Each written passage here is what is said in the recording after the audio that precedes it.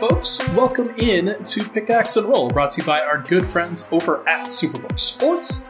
I'm your host, Ryan Blackburn, at NBA Blackburn on Twitter, part of the Mile High Sports Podcast Network, and I am very excited to come back to you on this Monday night as we get to talk about Summer League. We get to talk about the Nuggets. We're going to do a little bit of stock watch on all of these prospects and different players that are just, I think, standing out in various ways. It should be pretty good. I'm looking forward to it for sure. Hope everybody's having a great day. Thank you so much for hopping in. I really do appreciate it. I know that this is going to be a pretty regular time slot for me going forward. We've got the Let's Talk Broncos crew going from 6 to 7-ish. I think it might not be a bad idea for me to go from like 8 to 9, somewhere in that vicinity. I like going later anyway. So thank you so much for tuning in. Appreciate all the love and support on the podcast as always. Make sure to rate, review, and subscribe to the podcast if you can. And especially if you're watching on YouTube here, make sure to give this a like and subscribe to the channel. That will obviously help us out a ton on that end.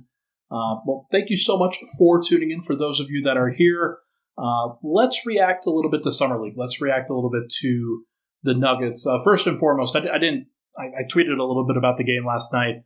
Nothing crazy. Had a couple things pop up from a family perspective. My dad actually is in the hospital. Shout out to Dad if you're watching. But he's had a couple things pop up. So first time I've ever had that happen to me, or really anybody to my direct family before. So send good wishes. I think we may have a surgical procedure tomorrow of sorts. So send good wishes if you can. Well, yeah, let's talk about Summer League. Let's talk about the Denver Nuggets. And I think most important thing we can do is really talk about they're 0-2. I think that the general feel for this Nuggets Summer League team, it's a little bit disappointing in terms of what the expectations were versus what we've actually seen, what they've actually been able to put together. Not really, it's not a surprise. You never know what's actually going to come about from these things. I think Nuggets fans were hoping for a little bit more oomph. We're hoping for a little bit more shot making in general. I think guys like Julian Strawther, he hasn't really hit a ton of shots. Colin Gillespie hit some shots in this last game. Jalen Pickett hit some shots in both games, and that's exciting to see for sure. But overall, not as much defense as you would hope for from this Nuggets Summer League team. And I think the athleticism is a little bit lacking, and that really pops out on screen. The athleticism, the height, the physical tools. I really think only Peyton Watson is a guy that is a plus athlete in this group outside of like Cassius Stanley. And then Ismael Kamagate has some good physical tools as well, where you continue to develop that. Maybe there's something to be said there. But by and large, I think that this group has mostly been disappointing from a physical standpoint. And that's not really a surprise, but you never know like what you're going to see until you actually see it. Some impressive moments to highlight from this last game. Atlanta, they made some good plays. They made some fun plays. Kobe Buffkin was pretty fun. Not necessarily the most effective throughout, but I do think that Peyton Watson's athleticism is something that stands out to me. The dunk that he had in transition at the beginning of this game stands out. He actually had a couple of other plays driving to the rim to his left that I think stand out in a pretty big way. And I think that's going to be something that he can do at the NBA level. It's not going to be a consistent thing all the time, but in terms of taking advantage of the NBA level and what you can expect to see from a guy like Peyton Watson, that stands out to me. Is the drives to his left, physical, athletic, made some nice technical plays. Also hit a couple pull-up jumpers. That's not necessarily something that I expected to see from him, but between these last two games, definitely some good stuff. And he should feel good overall about these first two games, I'd say. I think that Jalen Pickett's shot looks really good. I think that that's not something that I was fully expecting. Jalen Pickett, I thought that the overall athleticism would limit him a little bit more from the offensive standpoint. I didn't expect it to be perfect, but I think he's done pretty well. I think he stood out in some good positive ways, and it's not all like it's not easy stuff from him. Like he's had to work for a lot of his buckets, but he also takes advantage of the space that he can create. And some of the actual step backs that he's had have been really good. Some of the actual moments that he's had some defensive plays that I think stand out. He's had some nice passes, setting up some teammates, whether they hit the shot or not. But he looks pretty good from that standpoint. And then Colin Gillespie, I think, got in on the action a little bit yesterday. Recording this on Monday night, obviously. The game happened on Sunday. Colin Gillespie stood out in a lot of impressive ways on the offensive end, just from a shot-making standpoint. He was very shot-ready. He was impressive on that front. He just didn't make shots in the first game. The way that he pulled up from three, I think, is one of those things as a guard, especially a guard that doesn't have a ton of athleticism or size with him. Like, he's got to be able to hit the pull-up three. So this is kind of a prerequisite thing in terms of can he handle certain stuff, but it was good to see that he could do that. And I think that's one of those things that stands out to me for sure. And then unfortunate plays that we should also probably highlight. Peyton Watson had 2 rebounds total. He had 0 steals, 0 blocks in this last game. And I think outside of the actual scoring, which he did some good scoring in this last game, it was good. But outside of the scoring, he was pretty disappointing. And that's not something you were hoping for, of course. It's not something anybody was hoping for. But I thought from an actual production standpoint, from an impact standpoint where he's helping out, where he's making plays, he's in the right place, he just didn't really do as much of that as he had done in the first game. And maybe that was going up against AJ Griffin as opposed to going up against Marshawn Beauchamp. All of those guys in the same draft class drafted on the wing. And it was very interesting to see where those 3 were at.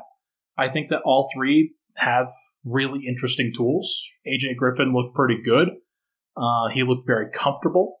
I think that Marshawn Beauchamp from the first game for the Milwaukee Bucks, he looked a little bit erratic, but definitely somebody who, once he gets rolling, can be helpful. I think that Peyton, the vision with him is that he's this consistent defender who can always make these flash plays. But he didn't make a lot of those. He actually didn't make any flash plays outside of the dunk in this last game. And so that's something that if the flash plays aren't there, you have to be able to fall back on some substance. And he grabbed 2 rebounds as the power forward. That's just not good enough. Denver's been outsized in each of these last couple of games, and they've got to find ways to be a little bit more physical. And I know that Colin Gillespie's taking some flack for that. Kamagate's taking some flack for that. Everybody deserves a little bit of flack, especially if you're the power forward and you grab 2 rebounds. That's just my opinion. I think that Strawther not hitting any shots, it's not really you either hit shots or you don't. He looked like the shot looks good. It looks comfortable. It's hard to really tell whether he's actually going to be able to hit those in the most important moments, but that's something that I'm at least watching going forward. And then Ismael Kamagate is the other guy that, from kind of an unfortunate standpoint, and I guess Colin Gillespie, we could talk about him a bit. Ismael, he looks just undersized out there, and he's not actually. And that's kind of an issue. That's one of those things that stands out when you're watching him. Of okay, so you're this 6'10", 6'11" center. You've got these plus physical tools. You have all of the capability to be able to dominate on the glass or dominate in these helpful departments, and you're not really doing any of it. So what's going on? What gives? And Denver's been killed on the glass in each of these last 2 games, and I think the center has to take the most responsibility for that. Power forward probably the second most. And I think that Kamagate looks a little bit he looks a little bit underwhelming from a physicality standpoint. And that's not super great for somebody that, this is their second year now coming back to Summer League. Now, what I will say, and in his defense, not as much individual development is going on at the European levels. They are mostly all about team. They're mostly all about what's not going to get the coach fired and what helps get the coach promoted and not fired is playing the veterans and doing everything you can for wins in the short term. So I'm not really surprised that Kamagate looks a little bit slow on the draw, but I do think he's going to need another year. He's going to go back and he's going to play EuroLeague. We will see if that can help toughen him up be a little bit more physical in general. I don't know if that's what's going to happen, but if he can handle the EuroLeague a little bit better, then I think that will make him a little bit more ready for the NBA level. And then Colin Gillespie just looks very underwhelming physically as well. Always have to remind yourself that he's coming off of a broken leg. He's coming off of a situation where he could not get better physically. He was just recovering. It's not about getting even stronger. It's not about getting even better. I think that it will be a process, and he looked even better like in this last game than he did in the first game. So I think by the end of Summer League, I might have some different takes in general. But in terms of stuff that's actually going to translate, I'm a little bit worried about him from a getting separation, maintaining an advantage, also closing space defensively kind of situation. I don't know if he's going to be able to stay in front of people on the defensive end, and that kind of is scary when you're a point guard, because if you can't stay in front of the point guards, that means you're going to have to guard twos, and the twos are bigger than you, and that's just going to have to be something that he struggles with. So we'll see if he can continue to get better with it over time, but that's something that I want to watch. Most important takeaway for me, though, is Hunter Tyson. I don't know what I was expecting from Hunter. I don't know whether the actual defense was going to be I thought that would be a pretty big weakness, and there are some aspects of it that are. But I do think that Hunter has looked really good on both ends of the floor, just from a knowing what to do kind of standpoint. He's not slow on the draw that much, other than closeouts, which I've noticed that a couple times. He kind of sags into the paint a little bit, and he'll close out a little bit short. That's pretty common for a lot of people, especially new players reaching the NBA level. But I do think that he has more skills than I thought that he did. I think that he's not just this spot-up shooter. He's not just a standstill kind of guy who spaces the floor for other people and can't really do that much else. He can do some other things, and he takes on those defensive assignments with a little bit more aggressiveness and a little bit more consistency and desire and what's the word I'm looking for? Confidence. Then I expected him to. I thought that he would be somebody who tries to avoid getting ISO'd and hunted out, and to me, he's stepped up to that challenge a couple times, and that was really, really exciting. I think if you're a Nuggets fan, he's the guy, obviously, that you're looking to as the biggest pleasant surprise. So when we do stock watch in the next segment, he's going to probably be the main guy with the stock up. So we'll have to talk about that for sure, but I'm impressed with Hunter. I think that he's a player. I think that that's something that I didn't expect. I didn't know whether he would actually be that, because he was just so far off of so many draft boards that not really expecting him to be that level of guy. But showed out at the Combine. Looks like he's improved.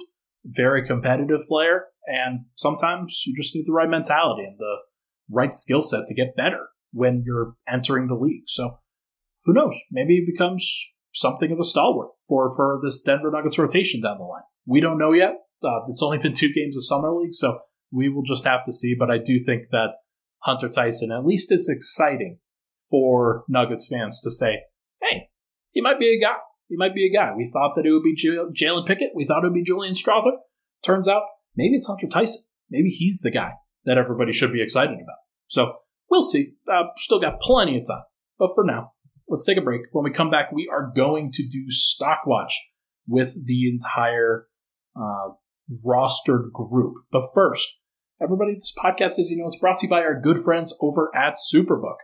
We are changing the game. Help your bets stay hot this summer with Superbook Sports, the most trusted name in sports gambling with a direct line to Las Vegas. And now, when you use promo code MILEHIGH, you can earn up to $250 when you hit on your bet. They will match all that, win or lose. Superbook will match your first bet up to $250, courtesy of Superbook. Visit superbook.com for terms and conditions, and then make sure to download the Superbook Sports app. Enter that promo code, and you can get $250 courtesy of this company, Superbook Sports. Why did I say that? Gambling problem, call 1-800-522-4700. We will be right back on Pickaxe and Roll.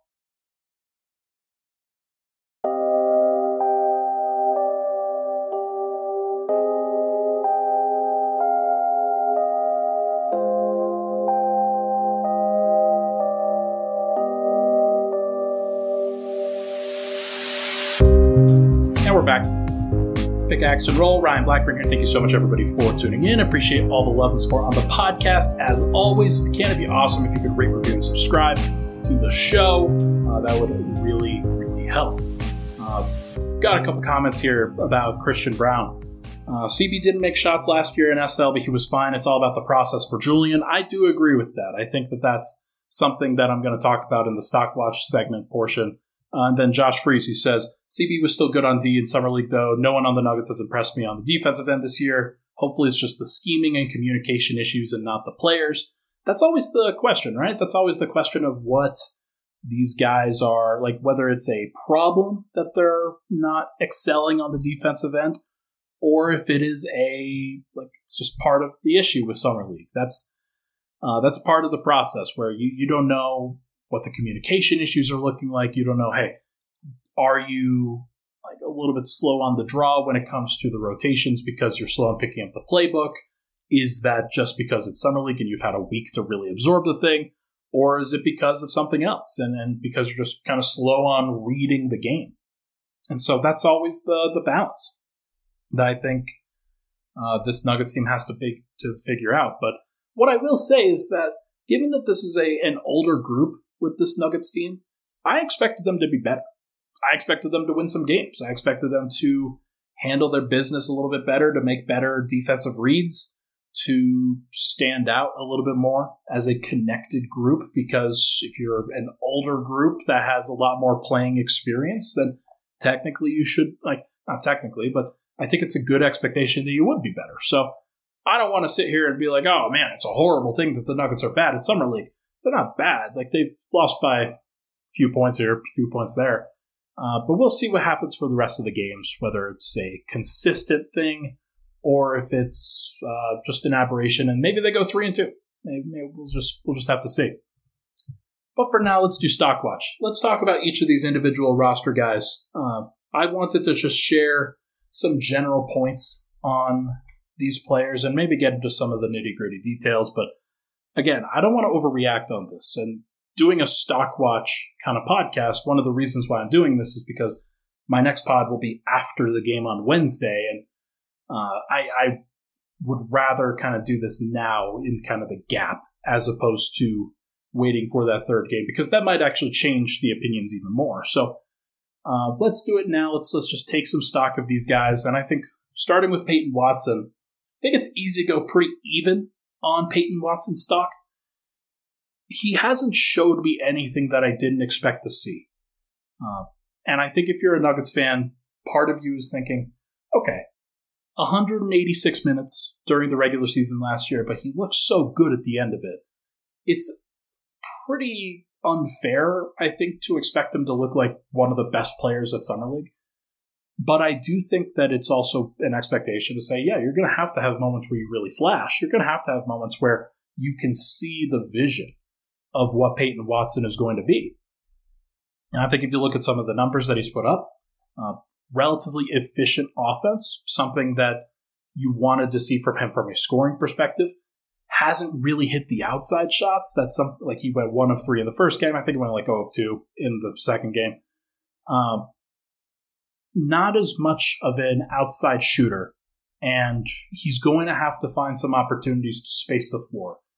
He can't be a 25% three-point shooter again. He's got to be something a little bit more sustainable than that if he wants to stick in the rotation, especially at small forward. It's a little bit different if he's a 4, because like if you're the 3, like you've got to be able to handle a little bit. You got to be able to shoot. With the 4, I think you could pencil him in as like a garbage kind of guy, like not garbage, but like where he cleans up a lot of the messes on both ends of the floor, as opposed to being somebody that's consistently counted upon for their offense.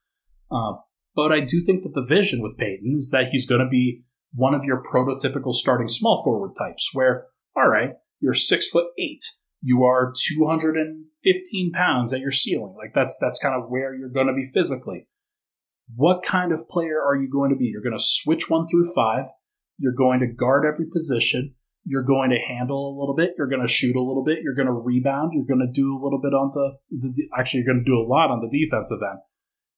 But that's the vision. That's what you want to see. And I think he's shown a little bit of that.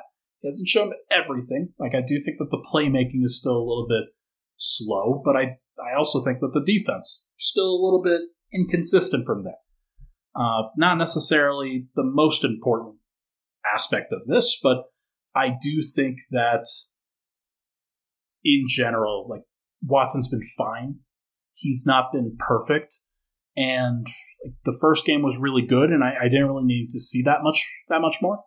It was a little bit jarring in the second game to see him not really do any of the detail stuff, like grabbing rebounds, passing, generating steals and blocks, getting to the foul line. Just didn't really do any of that. So interesting to see whether he can progress from there.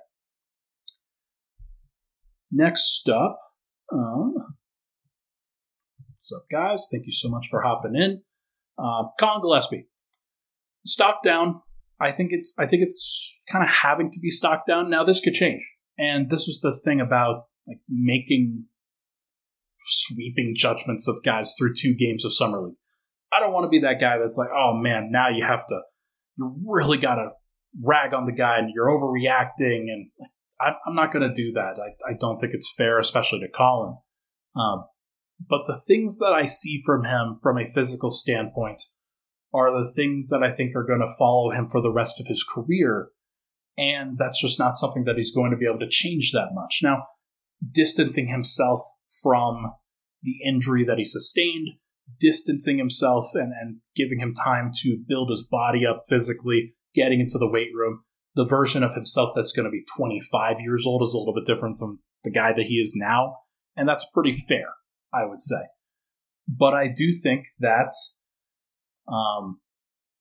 Colin's going to be like, the shooting was good. The shooting was good to see from him. Him being a little bit more aggressive as an outside shooter was great to see.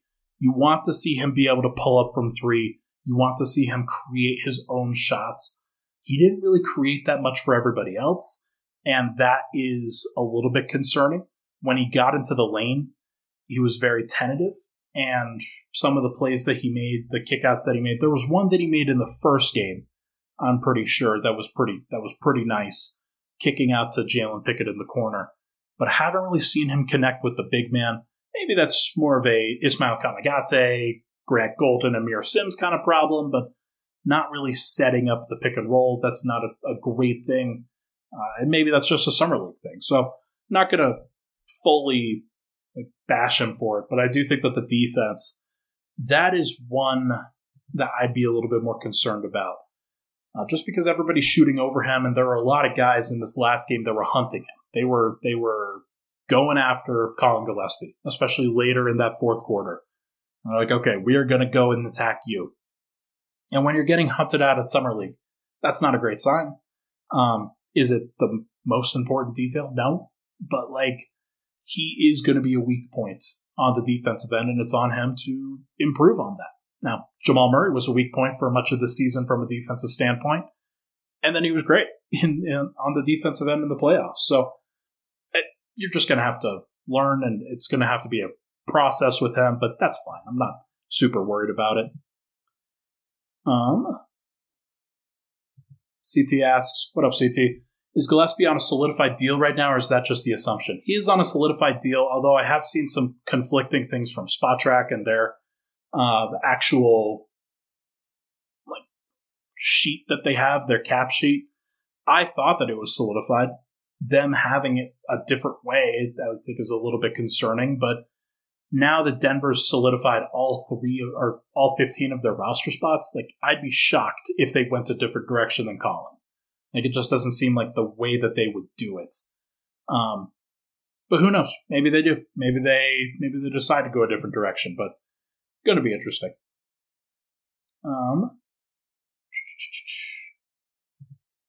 All right. Julian Strawther. I'm going even on, and the reason why is the hustle stuff. I'm glad we got to see some hustle plays. I'm glad we got to see him dive on the floor, smack his face on the hardwood, and get up and play and act like it was no big deal, despite the fact that he was bleeding from the eyes. That's a good sign, I think, for the competitiveness of a player and the toughness of a player who's not going to let a little thing like blood stop him from doing his job. And that's a good thing for somebody who he wants to prove himself. He wants to prove his toughness. Strawther, I think the kind of player that I thought he was going to be is different from the kind of guy that I saw diving on the floor, making these hustle plays, selling out for a block in that second quarter, and then like protecting the rim a little bit. That was good to see. I really like that from him. He's not quite the... I kind of see a lot of that guys in that player type, the shooting guards, the gunners, the players of that nature that are really there for the offense. I see them as the wide receiver type divas in a lot of ways. And I don't think he's that. I don't think he is. I think he wants to be tougher than that. I think he wants to be more gritty than that.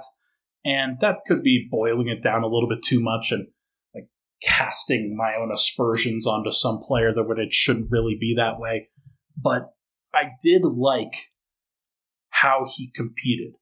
And what I didn't like was the actual jumper not going in at all. That's definitely not something great.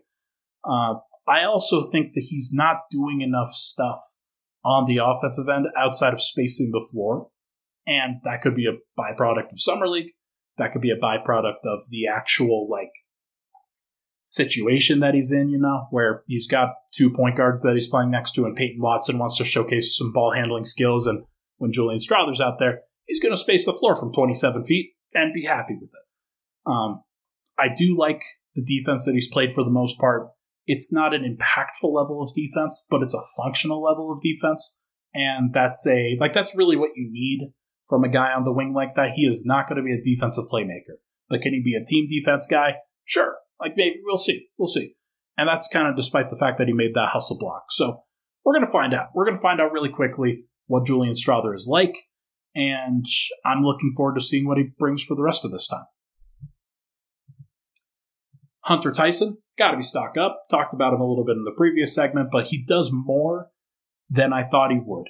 I thought that he would be more like Strawther, where he's a floor spacer, outside shooter, moves a little bit on the perimeter, and he does all of those things, but he also cuts to the rim. He also has a better handle, I think, than Strawther does.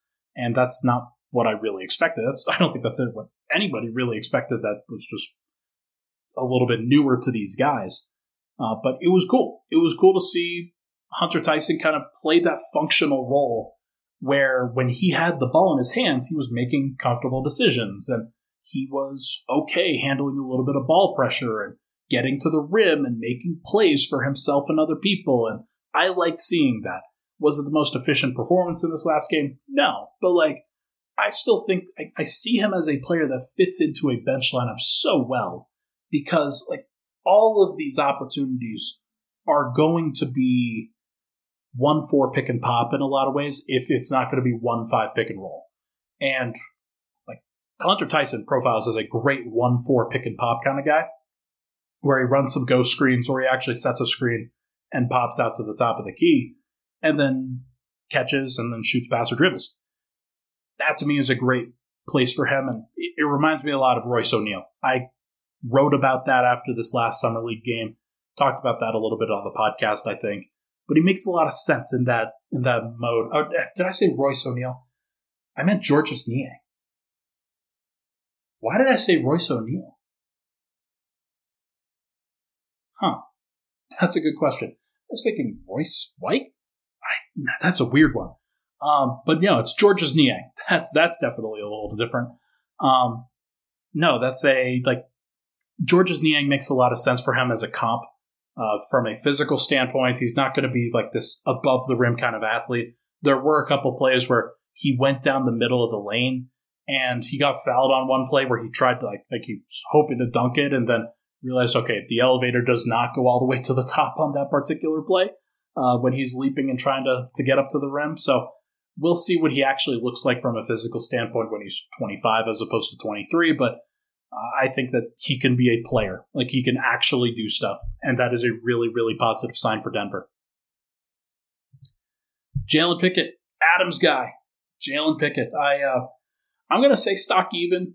I don't see him as a player that he didn't wow me in these first two games. He did some good things, and he deserves a lot of credit for stepping up and fitting into a collective and leading a little bit and making some plays for himself and others, and that's definitely great.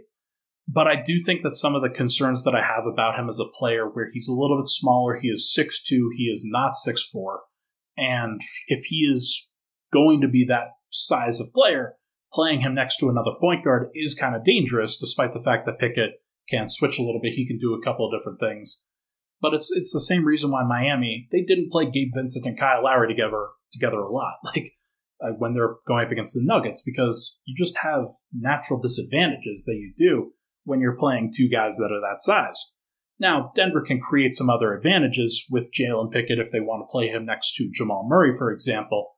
But I do think that a Jalen Pickett, Reggie Jackson kind of backcourt, that's going to be a little bit scary. It's going to be a little bit more shaky for obvious reasons. The defensive standpoint, you need to be so locked in on that end, and even if you are, it may just not matter, because if the right guy hunts you out, it's just going to be a problem. So that I'm a little bit concerned about with him, because a lot of teams are just going to post him up, or they're going to ISO him, or they're going to try to get him into the action and just speed by him. And I think all of those things happened in this last game.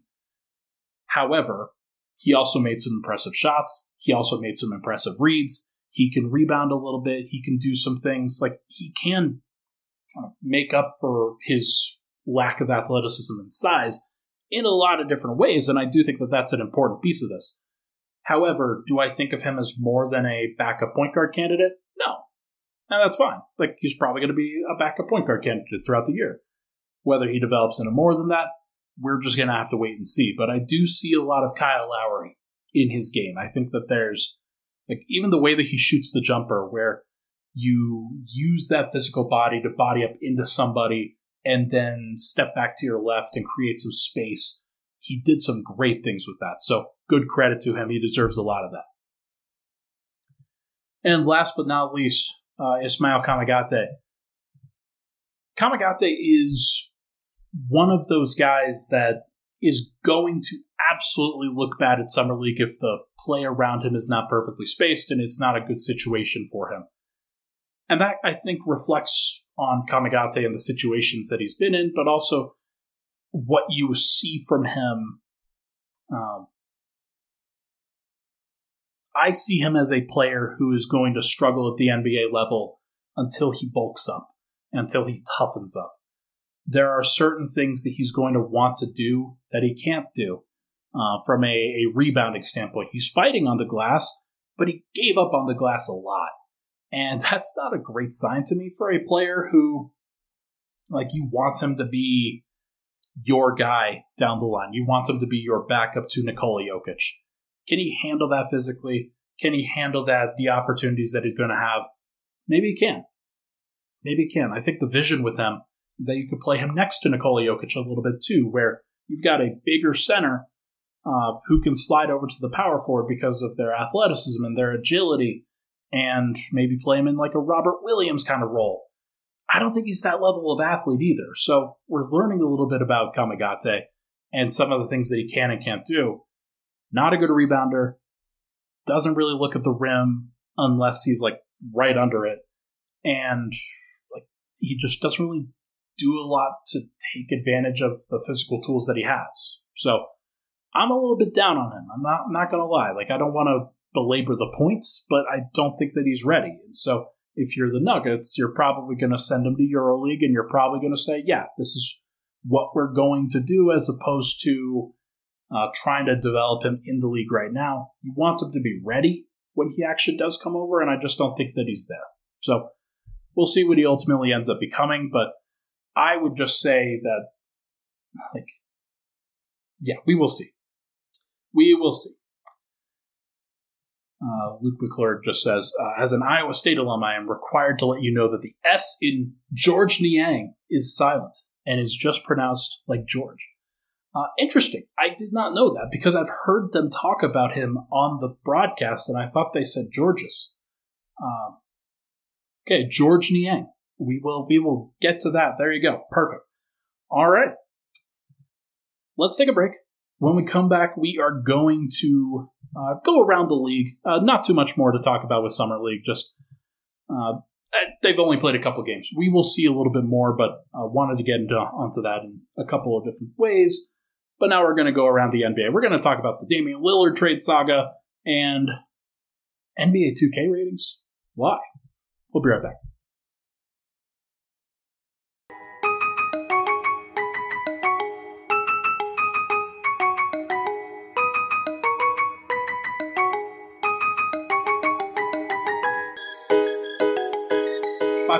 Ish says, talk about the NBA 2K ratings. And did you see the Jamal tweet? No, I did not. Should I go look at it? Should I be concerned? Whenever you see a player tweet, whenever you see anything like that, that's a little bit concerning. Ain't no way my rating that low. How is that possible? Oh, that's funny. Okay, so Jamal tweeted while I was live. He's talking about his 2K ratings. I don't think... Okay, so I actually got the inside info on this one. I think Ronnie 2K, who does the ratings, and he works with a couple of other folks, for this all-important topic that I'm now here. Now we're going to talk about. We're just going to do this right now. They didn't actually release the ratings. I think that there's going to be some differentiations after Summer League. The game is going to come out in early September. And usually they release the ratings like a month and a half beforehand. It's not quite there. So this is the all-important stuff. Apparently the screenshot had Jamal Murray as an 84. But I do think that that's going to change. Like, there's no possible way that they could rate him at the same as Cade Cunningham, right? Like, there's just no way after watching him in the finals. Like, I would have Jamal as like 88 to a 90-ish, but that's all this is. Like, there's nothing big about this. But I did want to mention this because in the fake, apparently it was fake, released rating, Nikola Jokic is a 97 overall for NBA 2K24, which is the same rating as Joel Embiid, Giannis Antetokounmpo, Luka Doncic, and LeBron James. And which I find pretty funny for obvious reasons. Like, I thought that Jokic really separated himself as the best player in the world, and I hope that gets put down in 2K for that reason. Not that I care. Like, it's really just about, like, you want to see your guys get respect. You want to see your guys be happy. You want to see them be treated with respect by the larger NBA community. And for a team like Denver, they were, I think the screenshot that they have from last year, there were tier 1 teams, tier 2 teams, and tier 3 teams. Denver was a tier 2 team. Like, they were not even in the top tier for NBA 2K teams that you could play with because nobody believed in them. So that to me is hilarious that Denver's still having to deal with things like that I mean, I know that 2K is LA based, like, it's always going to be like that. And it's one of the reasons why LeBron James is still at that, like, he's still referenced at that level. Do I think that this is actually legit? I don't know, and I don't really care. But, like, I do think that Jokic should be like a 97 or 98. He should be alone at the top of the league. And Jamal should be in the top 25 at minimum. Like, there's any lower than that would be stupid. He didn't play like a top 25 player in the regular season, but he played like a top 5 player in the playoffs. So you got to split the difference somewhere. I think that making him the 22nd best player in the NBA sounds pretty right. That sounds fair to me. And we'll see whether Aaron Gordon gets a bump and Michael Porter gets a bump and things like that. But 2K ratings, we'll cover it when it happens because the offseason, as you guys know, it is very long. So we'll have plenty of time. Let's now go back to the Damian Lillard saga. Joe Cronin spoke to the media today. He's the Portland Trailblazers GM, and he made it clear that they are willing to wait out Damian Lillard and the trade offers that they are currently receiving from the Miami Heat, with the intention of getting a better package for a player that they believe is a top 10 player, an all-NBA player, whatever they want to call him. They believe that they are not getting the requisite value, and I tend to agree based off of the rumors that have really popped out there. But what I will say is that this kind of reminds me of Melo. It reminds me of that. It reminds me of Paul George a little bit. There's some stuff there that I think if you're a Nuggets fan, if you're an NBA fan, you know that this is going to be a pretty frustrating process to have to hear about this all the time. And either it's just going to be solved very quickly and abruptly at some point in like late July, early August, something like that. I don't think that Dame is going to want to go to Portland for training camp, and I don't think that he will. Like, he might just not report for training camp. They might not be around. And I don't think that Portland wants that either. They want this thing to be satisfied. And so what they're trying to do by saying this is that they're trying to project that they are willing to wait this out. But I think Miami's just going to be like, yeah, that's fine. That's okay. Yeah, we're still going to offer you the same thing. You know what our offer is. Will be the same conversation that Miami is going to be throwing out there, which is basically Tyler Hero or Kyle Lowry, one of the two. Jaime Jaquez, Nikola Jovic, 3 first-round picks, couple swaps, things like that. And so we're going to find out.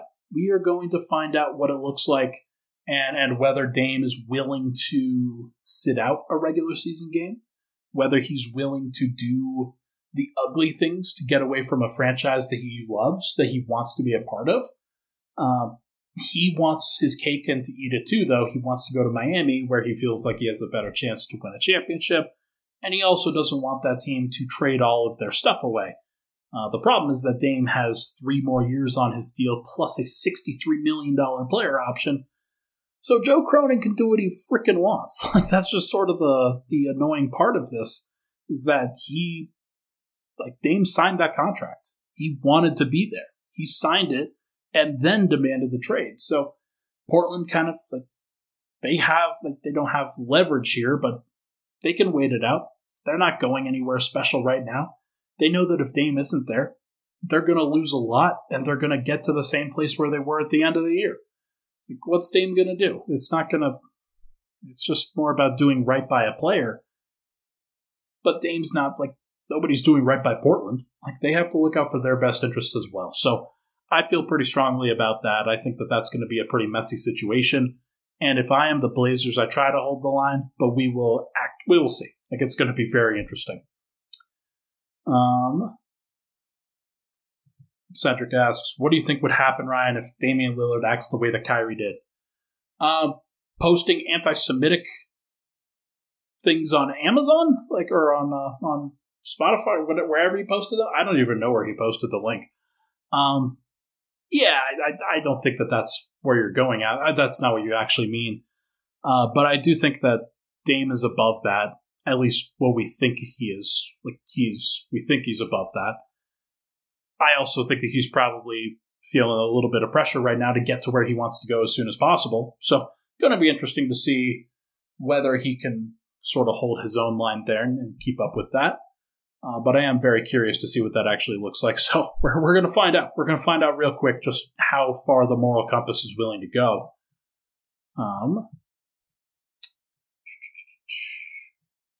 Yeah, I think that's going to be interesting.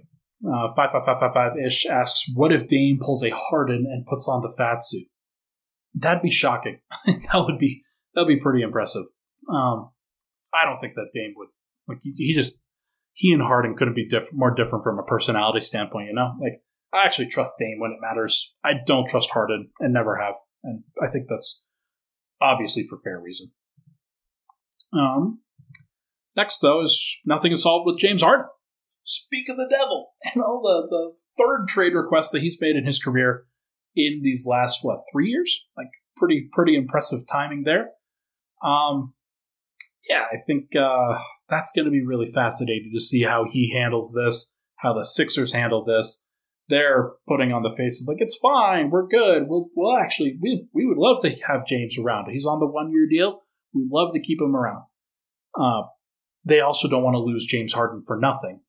And that's part of what Daryl Morey, that was his entire thing with Ben Simmons, although Ben was on a massive 5-year rookie max extension. Harden, it's a little bit different. Like, you want to maximize Joel Embiid's prime. You want to maximize his window with Philly. And the best way to do that is to trade Harden so that you can capitalize on that value, especially if Harden isn't going to be the guy that gets you over the top. Now, the problem is that you're probably going to trade Harden and you're going to get worse because Harden during the regular season did a lot of great things that you need, did a lot of things that are very important. I think that Maxey is probably ready to step up in some ways as a facilitator, as a playmaker. But if you trade Harden, you need somebody else who can do a playmaking. So, like, maybe they don't have to be a guard. Maybe it doesn't have to be Dame or somebody like that. But I do think that it has to be somebody who can handle the pick and roll and who can set up Joel Embiid and can at least let Tyrese Maxey be a secondary creator as opposed to a primary creator. So going to find out what they actually prioritize, what they actually want. But with Harden, like, I don't know where he's going to be. I don't know what he's going to look like. That's going to be very interesting.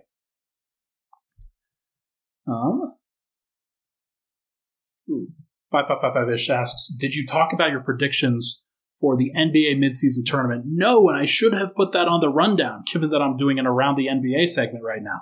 Let's do that now. In-season tournament, Denver's going to be in Group B, I think West B. They are spreading out the conferences, and they're kind of mixing things up, and they did it by seeding, basically. They're like, okay, hey, here's number 1, number 4, number 7, number 10, number 13, basically. And for Denver, they at the top of their particular conference, and they play another team that's in the 4 to 6, another team that's in the 7 to 9, another team in the 10 to 12, and another team in the 13 to 15 range. And you're going to do group play. And the group play is going to turn into elimination play. That eventually turns into a tournament in Las Vegas, and the winners of that get $500,000 each. There's some good things about this. Like, I think it creates a little bit more intrigue in November. That's a fun aspect of this particular tournament that nobody's really talking about this. That I don't know if any Nuggets fan can really firmly remember what happened in November for Denver, other than they kind of messed around defensively. Like, I cover the team, and I struggle to think about the home games that I attended during November because there weren't a lot of them. There were a lot of road games during that stretch. But I do think that for Denver, this is a good thing. Like, it's nice to have something to really center yourselves around. Denver's probably not going to try. They're probably not going to try to win this thing, but who knows? Maybe there's a team that does take it seriously, and I think the most important thing that the NBA really needs is they need the regular season to matter in some ways. And even if it's not like the rest of the games during the regular season, what about the in-season tournament? Why not? Why not? Let's see what happens at the beginning of the season, and let's see what happens with your group. And if there are 4 or 5 more games that you take seriously, then why not? Why not see? Let's see what actually comes of it. I'm very curious to see what this actually looks like and how it actually plays out in practice. There will be games on Tuesdays and Fridays, and that's kind of cool. That's kind of a fun thing where they're going to be the tournament games. Now, what I don't know is that during that stretch, are there also games on like Monday, Wednesday, Thursday, Saturday, Sunday, where nothing is going, or like where other games are going on? Or is it just going to be like Tuesdays and then Wednesday and Thursday are off across the league? I'm kind of curious to think about. I'm not sure what it's going to look like. Are they just going to take breaks for the rest of the time? I don't think, doesn't strike me as the right way to handle it. My guess is that what they're going to do is they're going to also play on Mondays and Wednesdays and Saturdays and Sundays. But those games just aren't going to be the ones that count towards this particular tournament. So going to be interesting to see how they design the schedule. I'll be looking at that closely. That's one thing I actually take a strong interest in, is how the schedules are actually going to be designed and what the logistics of that are going to be like. And does that set up certain teams for success? Does that set up certain teams for failure in that certain stretch? And because our team's going to care, are they going to send people to, like, are the Nuggets going to send people to Dallas? Or is that even the team that's on their schedule? I think New Orleans is the team that's in their bracket. Are they going to send somebody to New Orleans, like their players to New Orleans, if it's a back-to-back-to-back that they have to play because they're sandwiching in games there. We're going to find out. We're going to find out what it looks like, and I can't give my firm predictions or expectations for it, but I do like that they're trying stuff. I think it's like the play-in tournament has turned into something good for the NBA. And I think it was met with a little bit of confusion. It was met with a little bit of disdain for changing the regular season. But I do think that this makes sense. So we're going to find out. Would it have been better or more interesting if the groups were not conference locked, but the groups had a mix of both East and West teams? Maybe. The problem that you run into is travel and the potential to have some problematic travel schedules where, let's say, Denver has to go to Miami and then they have to go back to Utah or something like that. Like, it's just not a great logistical thing to mix up the conferences like that. So I'm not surprised that they did it this way. It also, I think, makes it a little bit easier to build the schedule if you just focus on conference play during this time. And then there are other times where you can focus on the non-conference play. Like, for example, the way that the MLB does it, like, they have interconference play, like, consistently. And that would be kind of a cool thing for the NBA to work in. It's like, hey, for these next 3 weeks, you're going to only play interconference games. Like the West is going to play the East is going to play the West. There are bragging rights to kind of go into that. They're going to design it like that. Could feature Lakers versus Celtics. Could feature Nuggets versus Heat. You could feature, I don't know, like other rivalries that pop up there. Previous matchups. Celtics versus Warriors. Sixers and, I don't know, any team that James Harden is trying to get to for a trade request. There's going to be a lot of interesting things there. But I think that there are some ways that they could work in and make the schedule more interesting for people. But we're going to have to find out. Nothing much else going on here. I think that's probably going to wrap it up for this episode, actually. I was going to talk about Wembanyama. Good to see him as the second. Like, the second game was much better than the first, just from a comfortability standpoint, consistency standpoint. He made some amazing plays and deserves a lot of credit. So I want to note it on this podcast that I am not just a hater. Like, I actually did want to credit him for being a little bit better. But we will see what actually happens. But for now, I think that is going to do it, everybody, for this episode of Pickaxe and Roll. Thank you so much for tuning into the show today. I appreciate all the love and support on the podcast. Going to have a lot of fun. Is that yeah, I think that's playing in the background. Had a little bit of concerns there, but thank you so much, everybody, for tuning in to the pod. I appreciate all the love on the show. I'll be back on Wednesday. Going to react to Summer League Game 3 and any other news that ends up coming out between now and then. Isaiah Stewart just signed a contract extension, so who knows? Maybe Zeke Naji signs a contract extension with the Nuggets at some point, and we can talk about that when it comes to pass. Should be good. Thank you so much, everybody, for tuning in. Appreciate all of the support on the podcast as always. We'll talk to you guys very soon.